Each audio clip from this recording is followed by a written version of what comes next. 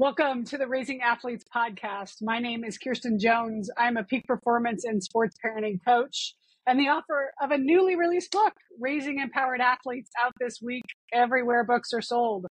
But what I've been doing for about 4.5 years is this Raising Athletes podcast, which is interviewing coaches and athletes and parents and learning about what does it take for us to raise not only strong athletes, but extraordinary people. And today's guest is a wonderful treat for me because it takes me back to my roots, which is where I played at the College of William and Mary, or I guess now we say William and Mary. I'd like to welcome the new women's volleyball coach, Ryan Adams. Thanks so much for having me. So fun to do this. I understand you're a newbie at podcasting, so we're going to have some fun. First time for everything, right? Right. That's good.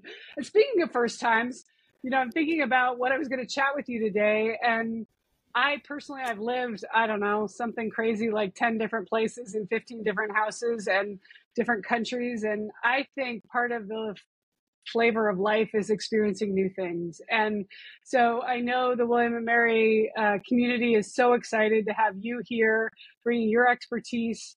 But can you talk about, from your perspective, how did you approach, maybe even start with why William and Mary? I know you were here for a short stint a couple of years ago, but why did you want to come back? Yeah, no, I think that's a great question. I was fortunate enough to work here about 6 years ago, and through my journey, my goal has always been to leave places better than how I found it. And I didn't really have that opportunity because I was only here for a super short stint of time, and it wasn't anything related to the program or the women on the team. It just wasn't the right fit at the right time. But I've always held a special place in my heart for William and Mary. So that's solely why. And then getting on campus, seeing what they're doing and what they're striving to be, it was super exciting that they wanted me to be a part of it. What do you think is different about William and Mary? Do you see, you've been on several different campuses now as a coach at different levels. What stands out to you? Goodness, I think the leadership with Brian Mann taking over as athletic director, I think has been a huge uplift for the community, and not just the sports program specifically, but the bones are still the same, but they're throwing on some new paint, and they're throwing some very, very cool things that I don't even know what all it's going to look like. So I think there is a new sense of pride around the school, and it's exciting times. I grew up on the West Coast, and so people would get excited when the new shopping mall went in. And so I remember getting to William and Mary, and this building was built in 1693, and you're like, oh my gosh, there's tradition here. There's culture here. I always find when I tell people about it, because I think either you know about it or you've never heard of it, kind of thing. But when you tell people about what makes it special, there's something baked into the history and heritage, and not all of it positive, but all of it a growth opportunity. And that to me is kind of the culture that I felt, at least, now it's been 30 years, but that I experienced as a student, and hopefully, now the current population experiences as well. Yeah, no, I'm also a West Coaster, so I didn't even think things were this old to begin with until I got on this side of the country. And then, like you said, some of the history is not the greatest, but we are embracing what our history is, and not afraid to shy away from it. So I think it's just exciting to be around something that's been around for such a long time and striving for greatness and change and just catching up with the times. So speaking of greatness, when I was privileged enough to be a part of the team, Debbie Hill was running the program and had a very long run of very successful years. And I know that's what Tim was working on and getting the program back to, and you're poised to do that. I think a lot of that, or I guess I don't want to put words in your mouth, but when I think of greatness, I think of culture, and great leaders inspire others to be better. Could you talk about, being new and coming in? And so some of these pieces, I don't know, do you have any of the recruits, or were you given, is the team formed when you arrived, or you have new players coming?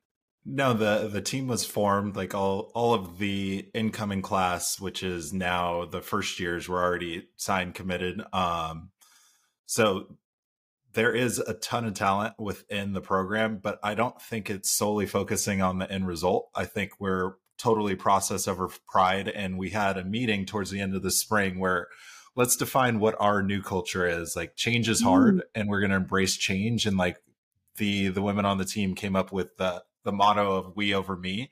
So it's this overarching belief that we can't do it with one without the other. So we're all in. So we're leaning into that we over me concept. And it's been really cool to kind of develop that over time. And in my short time here, it just seems like we're excited that we all get to buy into this new change and new moving forward. And how does that show up? Like, can you give me examples of what does we over me look like on a day-to-day basis? Yeah, so we're doing something a little bit differently this year. We are getting rid of the concept of solely captains. So we're doing Hmm. coin flip captains. So it's the idea that every voice on the team matters and nobody is bigger than one voice. So the captainship can be earned and we have like the standout things that they came up with during our meeting of culture. And like this week is servant leadership. So anybody that embodies that, we're going to vote out on it at the end of the year. And those are going to be our coin flip captains. And I think it doesn't say you're a quiet leader or a silent type. It doesn't mean you can't be a leader within your own position group or within the team as a whole. So it's been pretty cool to embrace it, even with hesitancy of like, oh, we're changing it completely. But it's like, no, we all agreed that it's we over me. And this is part of that change. So that's kind of When you how were, we're, no, I was going to say yeah, that's that's kind of how we're embracing it every single day. and it sounds like then it's baked into who we are. You, the coach, aren't dictating how we're behaving, but rather they're owning it, right? It's coming from the bottom up. Yeah, yeah, and we're definitely striving for greatness, but we're not solely focused on that. And it's like, what type of person are you going to be day in and day out? And like our new thing that we're saying is trusting teams are the highest performing teams. So the Mhm. baseline of like, I need to trust the people around me. Like I trust my staff day in and day out. So I hope that the trickle down effect is the women on the team trusting each other that not only are they going to do their own job, but aren't hesitant thinking that somebody's not going to do their job as well. I don't know if it still exists, but back when I was there, there's a ropes course back by Matoka. And before we'd even get on the court, Debbie would take us out there and we would do the trust fall and all of those other things, right? Because so much of it is built off the court rather than on the court, right? Yeah, no, absolutely. And I do believe the ropes course still exists. I have not seen anybody on it ever, but I mean, Lake Watoka is beautiful, but I have not seen people using the ropes course. But we are trying to embrace who we are as a whole community. And like over the past 5 days, starting day one, we went through a whole like growth mindset video series of like training ugly and why we do the things that we do and train the way that we do.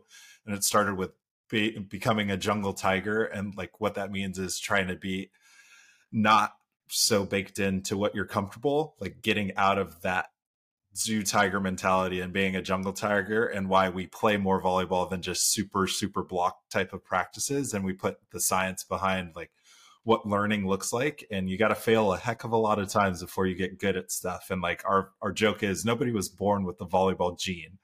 So we are all trying to just get a little bit better every single day. So yeah. I like that saying, play practicing ugly. So say more about practicing ugly. What does that look like?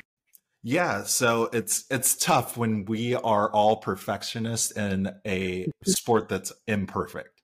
So like we actually embrace like errors, if you will. Like we're not trying to make an error, but we understand that nobody has ever had a perfect game of volleyball. So we understand that errors are part of how we're going to get better, not only individually, but as a team in a program. I love that. Yeah. So speaking of leadership, and how do you define it? Or I guess maybe it's how your team has defined it, right? What speak about leadership in general. Yeah, I think our overarching like goal with leadership is like good people make great volleyball players, and like you don't have to have a title to be a leader. So it's been really cool, the kind of progression from day one. When I started, it was two people that spoke, when it's like, hey, how'd that just go? And now it's everyone, doesn't matter class, rank, or bottom of the list to top of the list. It's everybody has a true voice, because we could come in a huddle and me as the coach could tell you everything I think, but I'm not the one playing. So we call it kind of a guided road to discovery. Like, my goal as a coach and as a leader of this program is to help guide everybody on the team in the right direction, or the direction that we want to go in as a program. Who are your biggest influencers? Like, it sounds like you really research and follow and search out leadership, knowledge. So who do you look to, or who have been your mentors to get you on this journey to leadership? Gosh, the list is forever growing, but I think my first assistant job, where I was actually paid, it wasn't that much money, but I was actually paid. And his name's Doug English. He's the head coach at Northwest Nazarene University, like 20 minutes outside of Boise, Idaho. But I've stolen a lot of his great ideas. And then spinning off of that, he's now currently the head coach at Grinnell College in Iowa. His name's Eric Reagan. And he turned me on to the whole train ugly thought process. And his brother is actually the creator of the Learner Lab, and Trevor Reagan. So the video series was the Learner Lab's like byproduct, is what we kind of followed. So those are probably my top three, but the list is well beyond that. Are you a reader or a podcaster, or where do you sponge inspiration for when you're drawing up your lessons plans? Where do you get your coaching plans? Where do you get strategy and ideas from? I have read a ton. I wouldn't say I love reading, but I think it's necessary to continue to kind of build ideas. I think the main thing I do is podcasts and try to learn from learners, because like our ultimate goal and my ultimate goal is just become a better learner. And it's not become the best coach I can ever be, but it's to learn something. And like, we should be learning something new every single day. So I kind of lean into that. I'm trying to get back into reading. I think my current book is Ego is the Enemy. So we are probably in the way of our own success more often than not. And then my last two audiobooks I've listened to was The Infinite Game by Simon Sinek. Is that one too? Yeah. I do not have that one, but I think I have. Yeah. I think the Ego is the Enemy is his book, and Atomic Habits has been the last one that I've kind of listened to. All good stuff, and like taking little snippets from each and every one of it. And it's like, what we're leaning into right now is the concept of starting small. And like, yes, we want to attain all of these great things, but it starts from like, what are we doing every single day? Are we taking care of our bodies? If we want to be more organized, are we waking up at a reasonable hour and making our bed, so we're starting off on the right foot? So trying to start small and not make tasks bigger than what they are. I love James Clear's example of the one guy that wanted to lose 100 pounds. And so he started by every day just putting on his shoes and his workout clothes and going to the gym and walking around for 15 minutes and going home. And you think, that's stupid. Like, why would you do that? If you drove all the way there, why wouldn't you work out? Because you have to train your brain to say, I am the type of person who works out. And once you do that for a month, then you start working out for 15 minutes. But to your point, it's that incremental progression, not trying to eat the elephant all in one bite, but rather believing as if we are the type of team that shows up for the 6 a.m. workout at 5:45 with our shoes on, ready to go before the coach even shows up. Not because the coach says we need to be there, but because we want to be ready, and we are, like that, intrinsically motivated. I'm sure your team, I mean, that's what William and Mary is, but you're finding, are they hungry and curious the way you are around learning and around adopting new habits? Yeah, I think that 5-day video series was huge in terms of the side conversations that it sparked of, all right, we're all really smart because we got into William and Mary, but how can we be perfect in an imperfect game? So it's like, yes, they're hungry to be perfect. understanding that they're never going to achieve it, but they can be really, really good. So like we're striving to be consistently good over occasionally great. And it starts with just like, all right, I made an error. It's not getting down on myself, but it's understanding how or why I made that error. And like we do a lot of game type training within our day to day. And like we want to train good volleyball players well rounded, not just a good middle that only does this one skill. But I feel, and we're in such a unique sport where like you have to do all of the skills all of the time. And like our thing is like, what is the most important skill of volleyball? And ours is reading.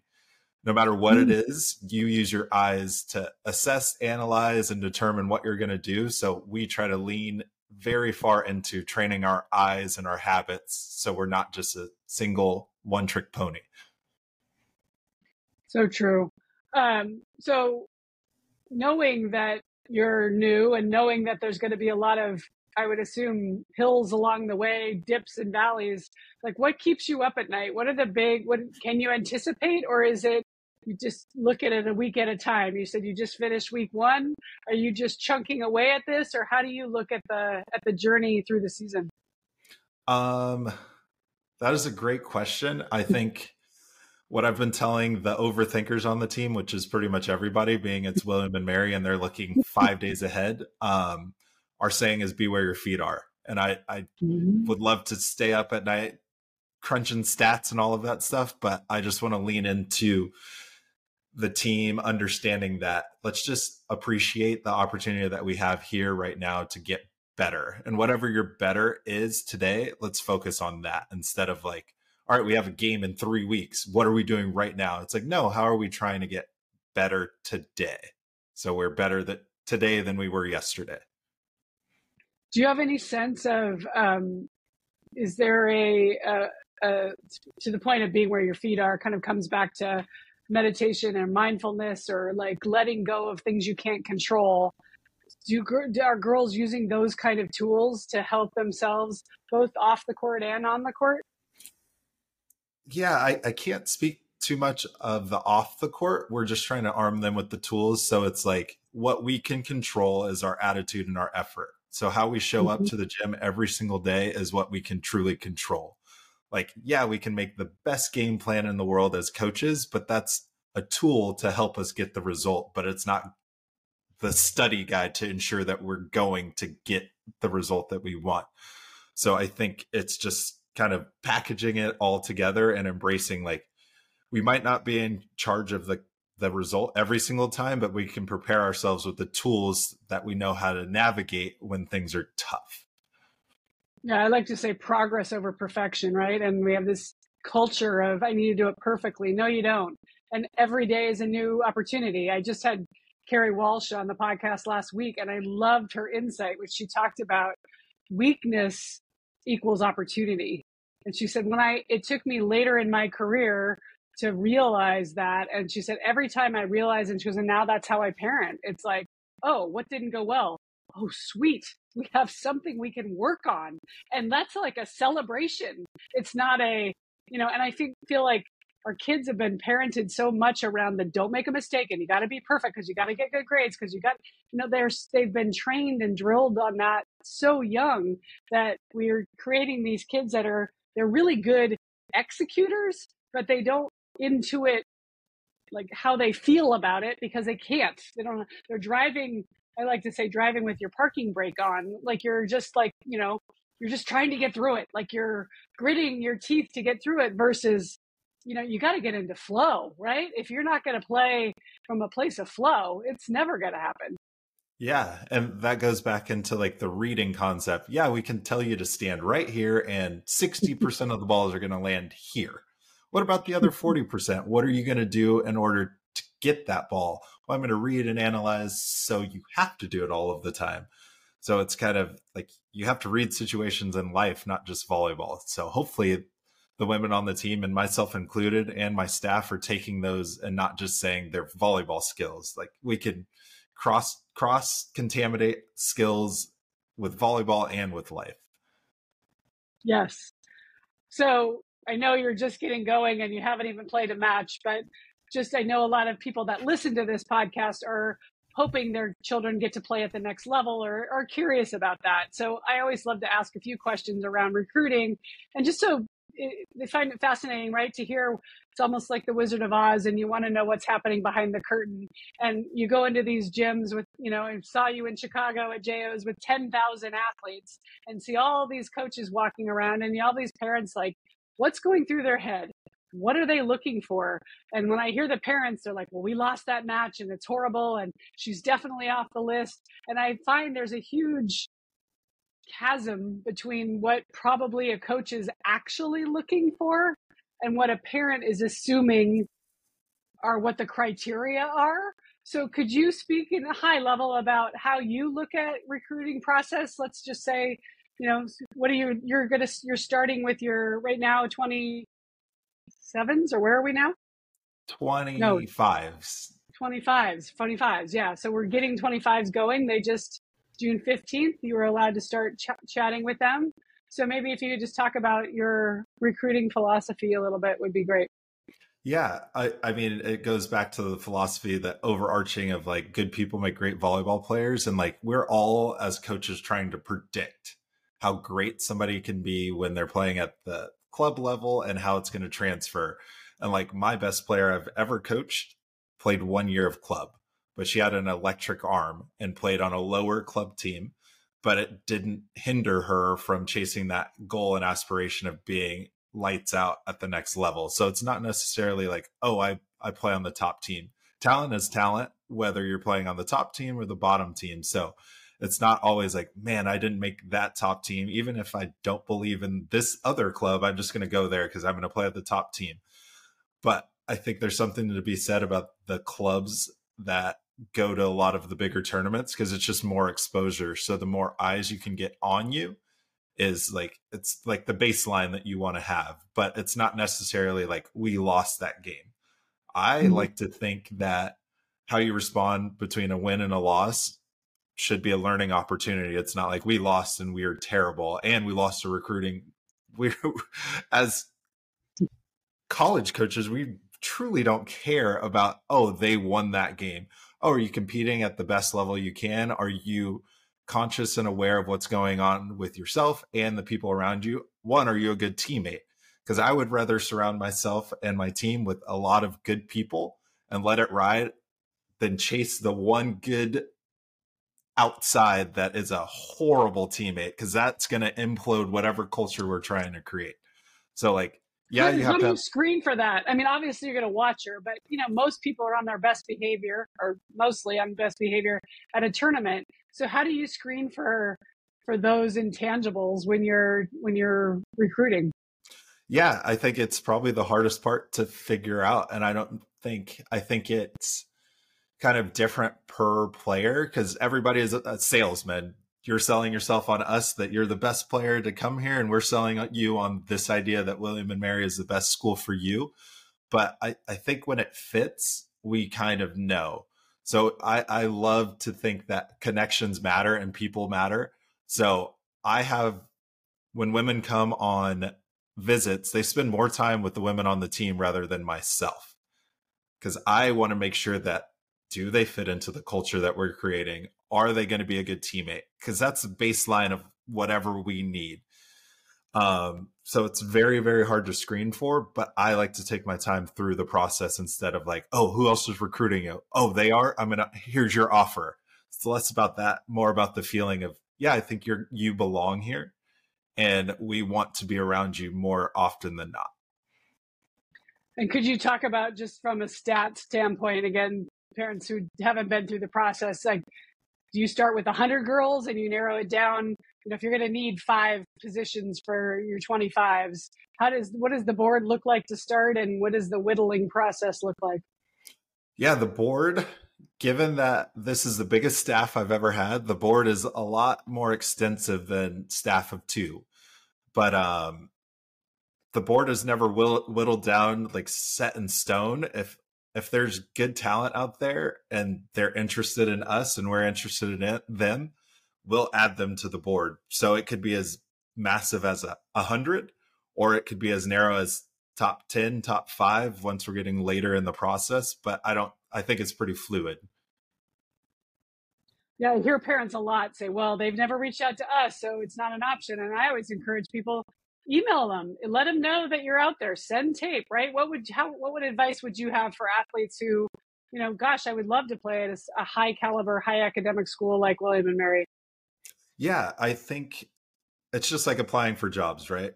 Oh, I would have been so great for that job, but I didn't apply. You wouldn't use that thought process when you're emailing, well, when you're applying for jobs. So why would you use that when you're trying to be recruited by school X, Y, and Z? Your job is to throw it out there and see who bites. And we do the same on our end of finding top talent. Maybe they've never reached out to us. That doesn't mean they're not interested. They might not know we exist. And then the meeting of the two parties starts the conversation. So I don't think it's so narrow that it's like, these are my top 5 schools. I email them all the time. I've never heard back. I'm never getting recruited. I think it's casting a wide net so they know you exist, because we log you. We try to see you when we're at the same tournaments. But if you never reach out, you'll never know. Amen. You miss 100% of the shots you don't take, right? So absolutely. And do you have any fun anecdotal stories of that either affected you or somebody else of a kid who wasn't being recruited but landed somewhere based on their resilience and their willingness to figure it out? Yeah, I mean, my recruiting journey, I played 1 year of club, and it's back when we would make the VHS tape and cut it up and put it all out on a VHS tape, and I mailed it out to a bunch of schools. And then that 1 year of club, all of the schools I reached out to it was sending us letters in the mail, but they didn't reach out to me. But there was a ton more schools that, I didn't even know they existed, didn't know they had men's volleyball. And I ended up going to Cal State Northridge, which I never knew my aunt went there. And the connections just happened to be there once they showed interest in me. So that was probably like, I didn't even think I was going to play volleyball in college. And then it's like, UCLA, USC, like, this is amazing. But I don't want anything these schools have to offer. So I think I found the right fit for who I am as a person. I'm a VHS tape era girl too, so I remember those days very well. Sending mine to Debbie Hill and her leaving me a voicemail on my answering machine. That's how old I am. Saying, "I'm Debbie Hill from the William Mary Volleyball Program. I know exactly who you are, and you need to come here." And I thought, where is this? Oh, wait, yes, I want to do that. So much fun. Okay, so to wrap it all up, and we've talked about leadership and culture and developing that, what does success look like for you? If we were talking in maybe mid-December, you've gone deep through November, let's say, right? And you've made it through, maybe you've even made it to the playoffs of the CAAs. Well, how do you evaluate success? Yeah, I think it's a tough one to evaluate because we all want to win. That's just a byproduct of the hard work and dedication we put in and day out. I think there are small successes through a long season, and those are gauged by how we're feeling as a program instead of just the end result. So I wish I had the best answer for, all right, well, if we won the CAA, that'd be amazing. But I think are we more competitive now than we have been in the future? And if we're not winning matches or taking sets, what are we doing in order to get one step closer to that? So I think we could do like a post-mortem after it's all said and done to be like, yeah, we made strides in these categories. I think we're lacking in these. Where can we continue to add pieces that fit and help us get one step closer? Do you set big audacious goals as a team? Like, do you have those kind of goals, or do you do more individual goal setting, or how does that look? I think goals are essentially made up and nothing happens when you do or don't hit them. So our goal is to just get better and to lean in on whatever culture we're creating and make sure it's an inviting and welcoming one that is built around trust and love and respect. So we do have a pyramid of success, and at the top is something really, really spectacular, but we can't get there without taking care of the small things every single day. And the daily habits. So hopefully William and Mary will share this video. And so if you had a chance, the mic to speak to all the William and Mary alum and the current players and parents, what would you like to share with them about, what's going forward and where you are right now? I just want to say thank you to all the supporters. It's been like welcoming with open arms, and I think they're going to do some pretty cool stuff, not only for the volleyball program, but the athletics department as a whole. Like, we haven't even practiced in Kaplan Arena, and our first practice should be the 15th of September. Our first game is the 16th. So we're hoping everything gets done, but it should be special, and it's going to look a lot different from when you were here to what it is going to be now. And I've seen the renderings. I'm excited for just the future. But thank you for all the supporters. Yeah, and I'm excited to be there. So I'll be there for homecoming, the 19th through the 21st. For the first time in 10 years, the volleyball team will play at home that weekend, back to back, Thursday and Friday. There's been a nice crew that's been working behind the scenes, getting some, special things planned. So any alum listening to this, you should come. You should celebrate with us. I might even talk about this book a little bit, and hopefully get to meet your team in person and see you in action. And we can't wait to celebrate you. Yeah, I can't wait either. We're hungry to play somebody other than ourselves, but we're taking it one day at a time. Okay, so one last question, which we ask all of our guests. And you can answer it any way you want, and as many sentences as you want. But how would you finish this sentence? The best athletes I know do this. Take care of themselves. Ooh. Both mentally and physically. Like, our minds are learning machines, and if you don't take care of that first, the body won't keep up. So I think it's just taking care of yourself. And so right now more than ever, right? Having come out of COVID and what these kids have gone through, how do you do that? How do you encourage everyone to do their own? Do you do mental health days, or what will that look like? Do you know yet? We present them with all the resources that they have available to them on campus. And then we take some time and knowing and understanding what it looks like to go through a learning cycle. So it's like, at first you have belief, and then you take action, and then like you get the end result. But without the belief, you'll never take the action, which will hinder you from making those strides to like fulfill that self-fulfilling prophecy. So you got to believe that you can achieve literally anything. And like, our minds are incredible. We could get better at something today if we really, really want to. And then if you have that ecosystem of positivity, right? Success leaves clues, and 1 + 1 is 3. And if we're all pulling on the rope together, when I'm having an off day, she's not, and we're all helping each other out. Like, that's how you see it growing over time. So that's super exciting. Well, I can't wait to come watch you play. I'm going to be following the journey. Thank you so much for taking the time to be with us today. And I'm excited to push it out. And parents and athletes who are listening, go on and follow them. If you're interested in finding out more about William and Mary, reach out to Coach Adams. I'm sure he would respond to your email, right? Absolutely. So please like, share, comment. We love having new guests on. Let us know who's out there. And buy a copy of the book, and we'll see you soon. Hopefully, I'll see you in October. Yeah, thank you. And go Tribe. Go Tribe.